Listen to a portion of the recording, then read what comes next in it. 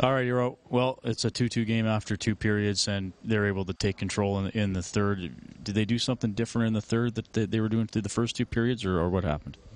I don't know. I don't know actually about third period. I think we play the same way. We try to play the same way, but they got the goal and then another one, an empty netter. So I think we had a good team effort tonight, but we just have to somehow learn to win these 1-goal games. There's been too many games we've lost this season, like one goal.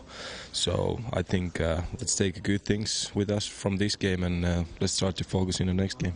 What is it about those one-goal games? Just maybe some details you're not taking care of, or what's been the difference? Yeah, that's right. I think those details and like neutral zone, like mistakes and losing the pucks in a neutral zone and stuff like that. So I think we need to execute those ones better, and I think then we will be fine. Okay, thank you. Thank you very much.